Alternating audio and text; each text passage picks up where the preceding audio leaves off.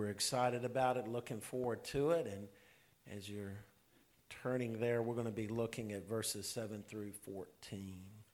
You know, this coming Tuesday is Election Day. If you haven't already voted, please remember to vote. A lot of people vote early now.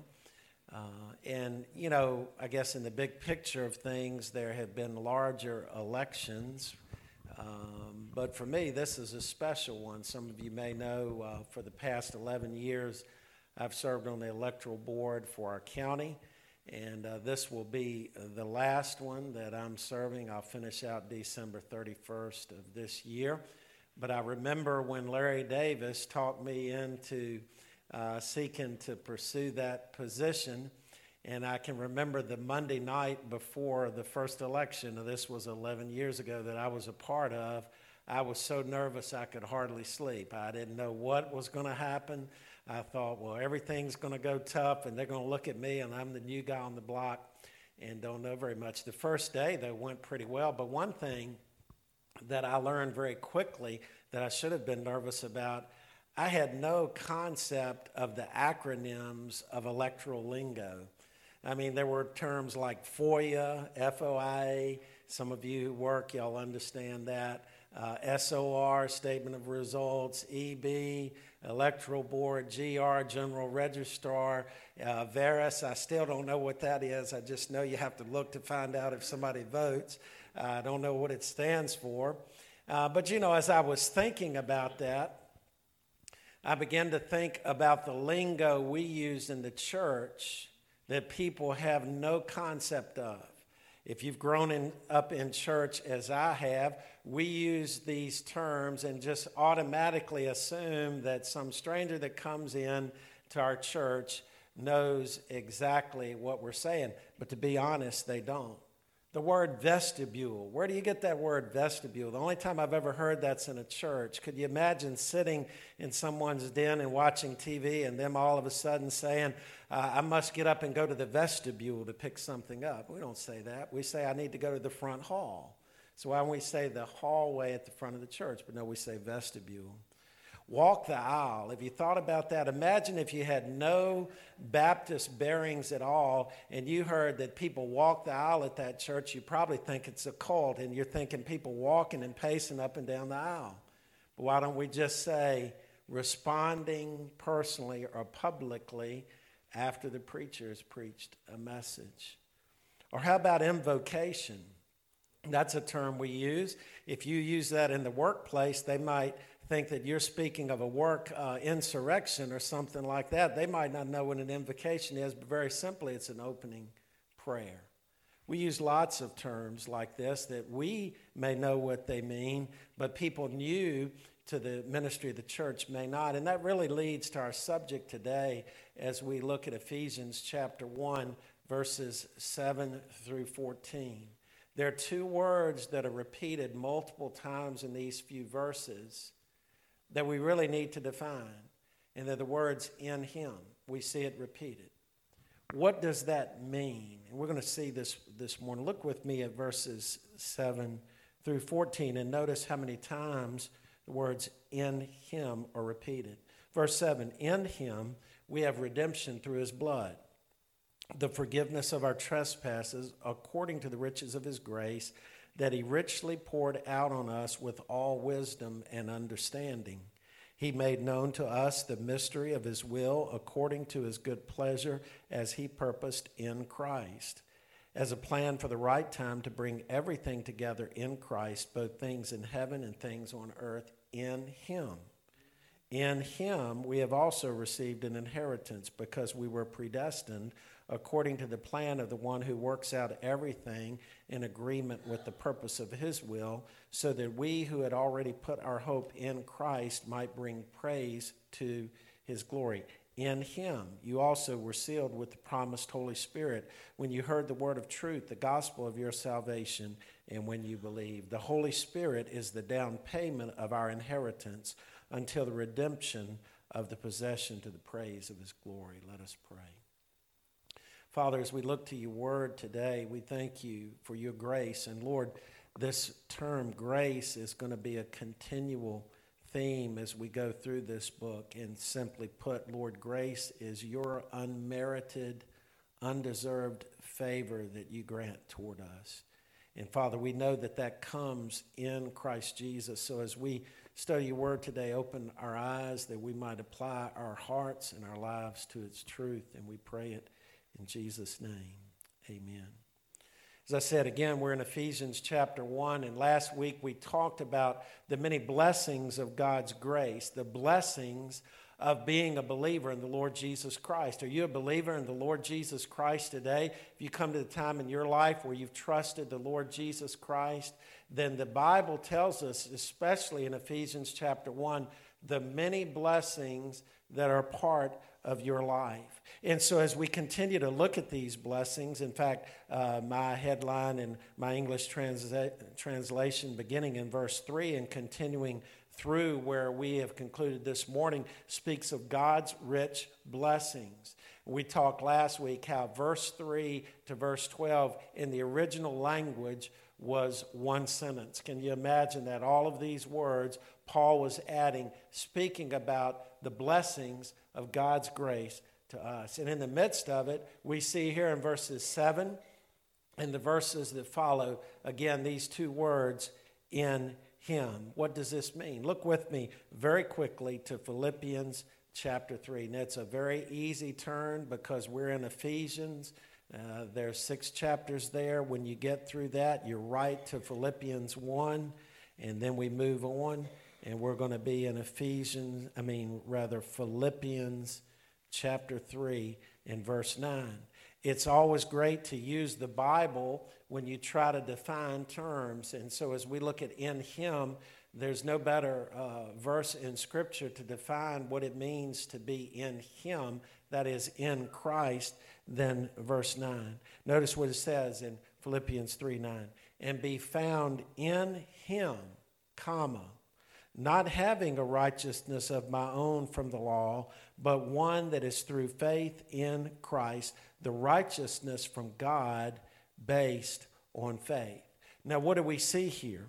It says that to be found in him is not a righteousness of our own making. So we don't come into a position of being in him by our own merit. Also, it is not through the law, that we don't come into right standing in him through law observance. That is, by trying to do good. You know, the problem with that is we can't do good. I don't know about you. I don't want my best day to be my merit because I would fall short. It is totally dependent on Christ. And that's what it says in verse 9. To be found in him is not having a righteousness of my own through the law, but we see that adversative there, the contrast, one that is through faith in Christ. And so as we look at it, to be in him speaks to a position. It speaks to a standing with God that is a standing through faith in Jesus Christ. And it is a position of right standing. We can't gain it by our own merit, the Scripture says. We can't gain it by trying to keep the law. It is solely through faith in Jesus Christ. I wonder today, have you placed your faith in Jesus Christ? Last night, I was at a mission sending organization banquet, and they talked about how simple the gospel is and how people are responding to the gospel. The gospel is not complex. It's profound, but it's not complex. And the gospel is this: Jesus Christ died for you. He arose from the grave. He is triumphant over sin and over death.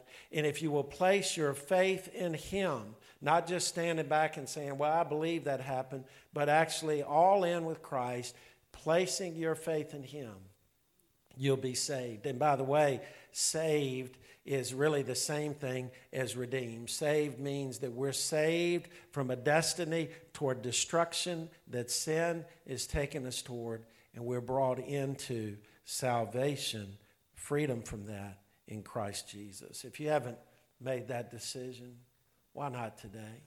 Why not believe on the Lord Jesus Christ? Maybe God's been bringing you to this point.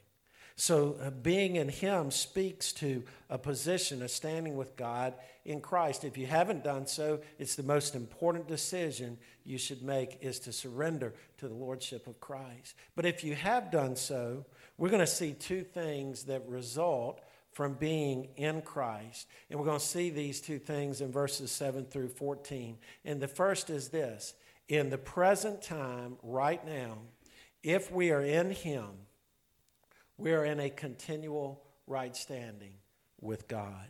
Paul writes in our text here, as we turn back to Ephesians chapter 1, in him we have redemption through his blood, comma, the forgiveness of sins. I like that comma there because it explains a lot. It's in apposition, not opposition, but it's in a positive. In other words, if I were going to describe myself to you, I would say Rick Caldwell, comma, the pastor of Concord Baptist Church. I would describe who I was by the position that I held. Here when it says in verse 7, if we in him we have redemption through his blood, comma, the forgiveness of sin, that tells us the redemption that we have, it is qualified, explained in this. It is the forgiveness of sin. So redemption is forgiveness of sin, and that forgiveness of sin comes through faith in Jesus Christ, through the work of Christ, and the very faith that we have, the foundation of that is the grace of God. Look, you can't even get to the plate. You can't even come to the table apart from the grace of God. And so we're looking at redemption here. As I was reading that term, a number of things came to mind, but one thing that came to my attention was the Old Testament prophet Hosea. You may remember there's a name of the book of the Bible for Hosea in the Old Testament. Hosea was asked to do something. He was called to take a promiscuous woman to be his wife. She wasn't a wonderful, virtuous type person. She was a fallen person. And so he took Hosea to be his wife. I think she bore 3 children to him. But the scripture says then she became promiscuous again. She left him. She committed adultery.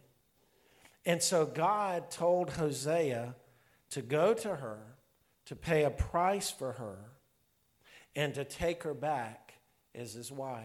And God was trying to call Hosea to do something in order to show him what he has done and what he did for Israel. And if we move forward beyond that to what he's done for us. Listen, all of us are fallen. All of us are sinners. And apart from his grace, we can't have redemption. Well, we see what Hosea did. He spent 15 shekels of silver, which was about 5.8 ounces, a little over $100 worth of silver, 5 bushels of barley, which I don't know what that is. With inflation like it is, it's probably costing more now than it did a few months ago. But as we look at it here, the situation was this. We might not compare, because it's hard to compare from one time to another, but simply put, he had to pay a price to get her back. Now follow this. This is important. The offended one, Hosea, had to pay a price to buy back the one who offended him. And that's what God has done. We, through our sins, have offended him. We're enemies against God before we come to know Christ. And because of that, God, who is offended, rather than sitting like this and doing nothing, reached out and sent his son to pay a price. And not a price that depreciates or fluctuates. He sent the very life of his son. That's why it says that we're redeemed, and it's through his blood. So when God comes to an unknowing person, that person is just living his or her life, working hard, doing this, that, partying, whatever it might be, and God comes to that person, the Holy Spirit convicts that person. God takes the initiative. God takes that person where he or she is and says, I paid a price for you. Won't you believe in me? I wonder today, have you trusted in the Lord Jesus Christ? A lot of people debate, well, what was that redemption paid toward, or the ransom paid? We're not going to get into that, because all we see in our scripture today, at least in our context is the redemption has to do with the forgiveness of our trespasses. Before we come to Christ, we're under the control of sin, and Jesus moves by his grace that person from the control of sin to his own possession. I love 2 Corinthians 5:21. It says, "For he made him who knew no sin to be sin for us, so that in him," there are those words again, "we might become the righteousness of God." I call that the great exchange. Jesus took the price of our sin upon us, and he willingly extended and gave his righteousness in place of that. Well, as we see that, the redemption is through Jesus' blood. It is the forgiveness of our trespasses. And it goes on, and at the end of that verse, it speaks of grace again. And in verse 8, it says, "He richly poured out on us this grace with all wisdom and understanding." It's very hard, and people have two really thoughts of with understanding and wisdom. Some say that it's speaking of God in his wisdom and understanding working this out. Others say not only does God give us the wisdom or give us the redemption, but he also gives us the wisdom and the understanding. I tend to think that's what it means here, because he follows that in verse 9 by speaking of the truth that he makes known to us the mystery of Christ. And so what I would call that, the whip topping of God's grace, not only does he give us redemption, which is essential, but beyond that, he gives with us wisdom and understanding to know how he's working in your life. Don't you want to know how God is not just working in this cosmos, but how he is working in your life? That's a result of God's grace. So there's a present reality to it that the one who follows Jesus, who believes in Jesus, experiences. But then there's a second truth. If we're in him, we know that we have a blessed future. People will say, how can you know that? On the authority of God's word. On the authority of God's word. He tells us that if we have faith in him, we have eternal life. And we see here the scripture tells us that he's working out all of creation for his purpose. You know, we're heading somewhere. We're not in some circle like certain religions would teach. We're on a line. We're headed somewhere, and we're going to see exactly where that is. But I was laughing this week. I was looking online and at funny signs, street signs, and there was this yellow sign with black lettering, and it was a diamond shape, and it had 7 different arrows and directions. I mean, it was very confusing. And below it was a small rectangular sign that said 45 miles per hour, and below that another small rectangular sign that said, "Good luck, good luck." Look, we don't need luck. We're headed somewhere. God's made it clear through the scripture. We see 3 things about the future, and the first is this: all things will be united in Christ. We're living in divided times today, aren't we? Among political parties, among all types of things. We're living in times of lack of trust. We're living in times of confusion. We're living in times where we're trying to follow men. But I want you to know today that Jesus Christ has it all in control, and it's headed toward his purpose and things being united in him. Look at verse 9. Again, it says there, he made known to us the mystery of his will. This is not some confusing thing that only the most brilliant can grasp. That's not what mystery is. A mystery, very simply in context here, means something that was formerly not known at the time of Paul's writing was known. And what is that? The person of Jesus Christ. Every person is brought to right standing with God through Christ. And it just so happened when Paul was writing at that historical time that mystery was revealed. The prophets were prophesying about him. We're getting ready to study Christmas. I challenge you, look at the prophecies of Jesus' first coming. They'll bless your soul. But all of those things, they were pointing. But now the mystery of the ages has been fulfilled and will be fulfilled. Because everything is going to be united in him. Now, Jesus prayed that in the Lord's Prayer, didn't he? He said, your will, Father, be done on earth as it is in heaven. And that will is done through Christ Jesus. And it will be that way when Jesus comes back. When Jesus rules from the holy city of Jerusalem, all will be united in him. And when after that time, subsequently, the eternal state, when the New Jerusalem comes down and we're in the heaven of heavens for eternity, everything will be united through Christ Jesus. I wonder today, have you come to know him?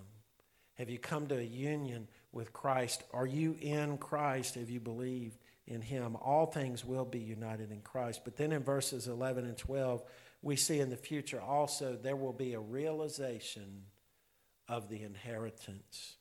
Look at verse 11. In him we have also received an inheritance because we were predestined according to the plan of the one who works out everything. That sounds like he has the future in control, doesn't it?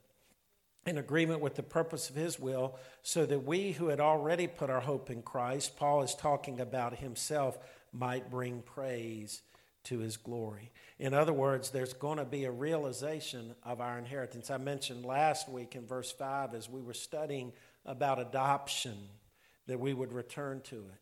And we're going to do that right now. Verse 5 said, he predestined us to be adopted as his sons.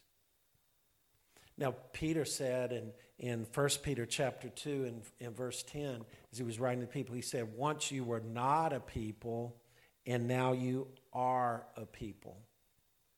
No one is born a Christian. Now, I'm going to say something funny. I said that one time about 15 years ago, and somebody said, Pastor, you're wrong. And I said, why do you say I'm wrong? She said, my name is Diane Christian Owings. I'm married to a Owings, but I was a Christian. I said, well, let me restate that. No one is born in right standing with God. Adoption speaks really to a couple of things. And I have a niece that's adopted. One who has formerly not been a part of a family becomes part of the family. And it's a beautiful thing. And nothing, I was born to my parents, birth parents. I know they loved me. But if I had been adopted, I would know they chose me. You ever thought about that? I would know they chose me. And so as we look, it speaks first, one formally not being a part of the family, becoming a family, but then also along with that one being special. So now as part of God's family, the adopted child has access to the full blessings of being in the family and inheritance. That's why a lot of times, especially if people have older children and they contemplate adopting a child, the parents will not only make that decision unilaterally, but they'll confer with the older children because they understand they're bringing someone who is not a family, is part of the family. It could be a surprise, and they express that, and many times that happens with a blessing. Why is that? Because once that one is brought into the family, there's the full blessing of the inheritance. And spiritually speaking, Christian, your inheritance is incorruptible. It will stand all time. You cannot become unadopted. And part of that inheritance will be that you'll be a joint ruler under Christ in eternity. As I said, Paul personalizes that hope in verse 12. He identifies with it. He says, we who had already put our hope in Christ, he was one of the early ones of the early church, might bring praise to his glory. And then we see a third thing. There will be the full redemption of the saved person in the future. Verse 13, in him you were also sealed with the promised Holy Spirit when you heard the word of truth, the gospel of your salvation, and when you believed. The Holy Spirit is the down payment of our inheritance until the redemption of the possession to the praise of his glory. At the moment a person believes on Jesus Christ, that person's spirit is redeemed. That person's spirit lives forever. That's that term that we use, saved. It means that person is brought, from a destination toward darkness to a pathway of life in him through faith in Christ. But there's a further redemption the Bible speaks about, the redemption of our bodies. In Romans 8:23, Paul writes, "We who have the Spirit as the first fruits yearn, we are eagerly waiting for our adoption, the redemption of our bodies." Paul is speaking to the Romans. He's a Christian there. He's saying, in a way, we're redeemed, but we are waiting for further redemption. What is that? The completion of that redemption in Christ Jesus. Now, as we look at Romans 8:23, and then we look at Ephesians 1:13, it says, "You were sealed with the promised Holy Spirit when you heard the word of truth." The Holy Spirit is a seal. When a person believes, we've already seen the redemption, the forgiveness of sin. That's the negating part. But the positive part is God gives us the Holy Spirit. Some people say you have to wait for the second blessing. Why would God save somebody and not equip them at that point to do what God's called them to do? That blessing is the Holy Spirit. And Romans 8:9 says that if you are in Christ, that you have the Holy Spirit. Now, you may not be filled with the Holy Spirit, but you have the Holy Spirit. He dwells in you. There are many things the Holy Spirit brings. He empowers our witness. He convicts us of sin. He does many things, but very specifically here it speaks of the Holy Spirit sealing, authenticating, protecting. But also it speaks of the Holy Spirit being the first fruit. Now, the Feast of Pentecost was observed by the Jews. The Holy Spirit came at Pentecost, and Pentecost was known really as what was the culmination of the first fruits. And that pointed to the fact that if there be first fruits, there would be other fruit that would follow. So when God bestows his Holy Spirit in us in this dispensation, this time in which we live, he dwells in us as the first fruits, as a testament to the fact that there's something to follow. And that thing to follow is the full redemption of our bodies, when the dead in Christ will rise to be with the Lord. That's what Paul speaks about in Romans 8:23. That's what he speaks about in verse 13 and verse 14. The Holy Spirit being the down payment. Just like a first fruit said there are going to be fruits to follow, the down payment says there's more payment to come. So if we're believers, the Holy Spirit dwells in us as a testament to the fact that we're going to experience the full redemption of Christ. So as we look at it today, what is that really saying to us? The question really today is, are you in him? Have you placed your faith in the Lord Jesus Christ, or are you still under the control of sin and the flesh in your own way? I pray today that you would say, God, I'm not in him, but I want to be in him. God, I know that I'm a sinner. God, I know that my destination is outside of him, not in him. I believe Jesus died for me, that he rose again, and I believe that he will save me, redeem me, forgive me of my sins through faith in him. There's nothing I can do to merit it, but God, I accept your grace, and I want to live in that grace. If you've already done that and you are in him, don't abuse that grace of God. Because we see in this God working out his purpose. We saw it in verse 11, bringing praise to his glory. God's grace is not just a get out of hell free card for the believer. God's grace is that we might work out his purpose, that we might serve to his praise and his glory.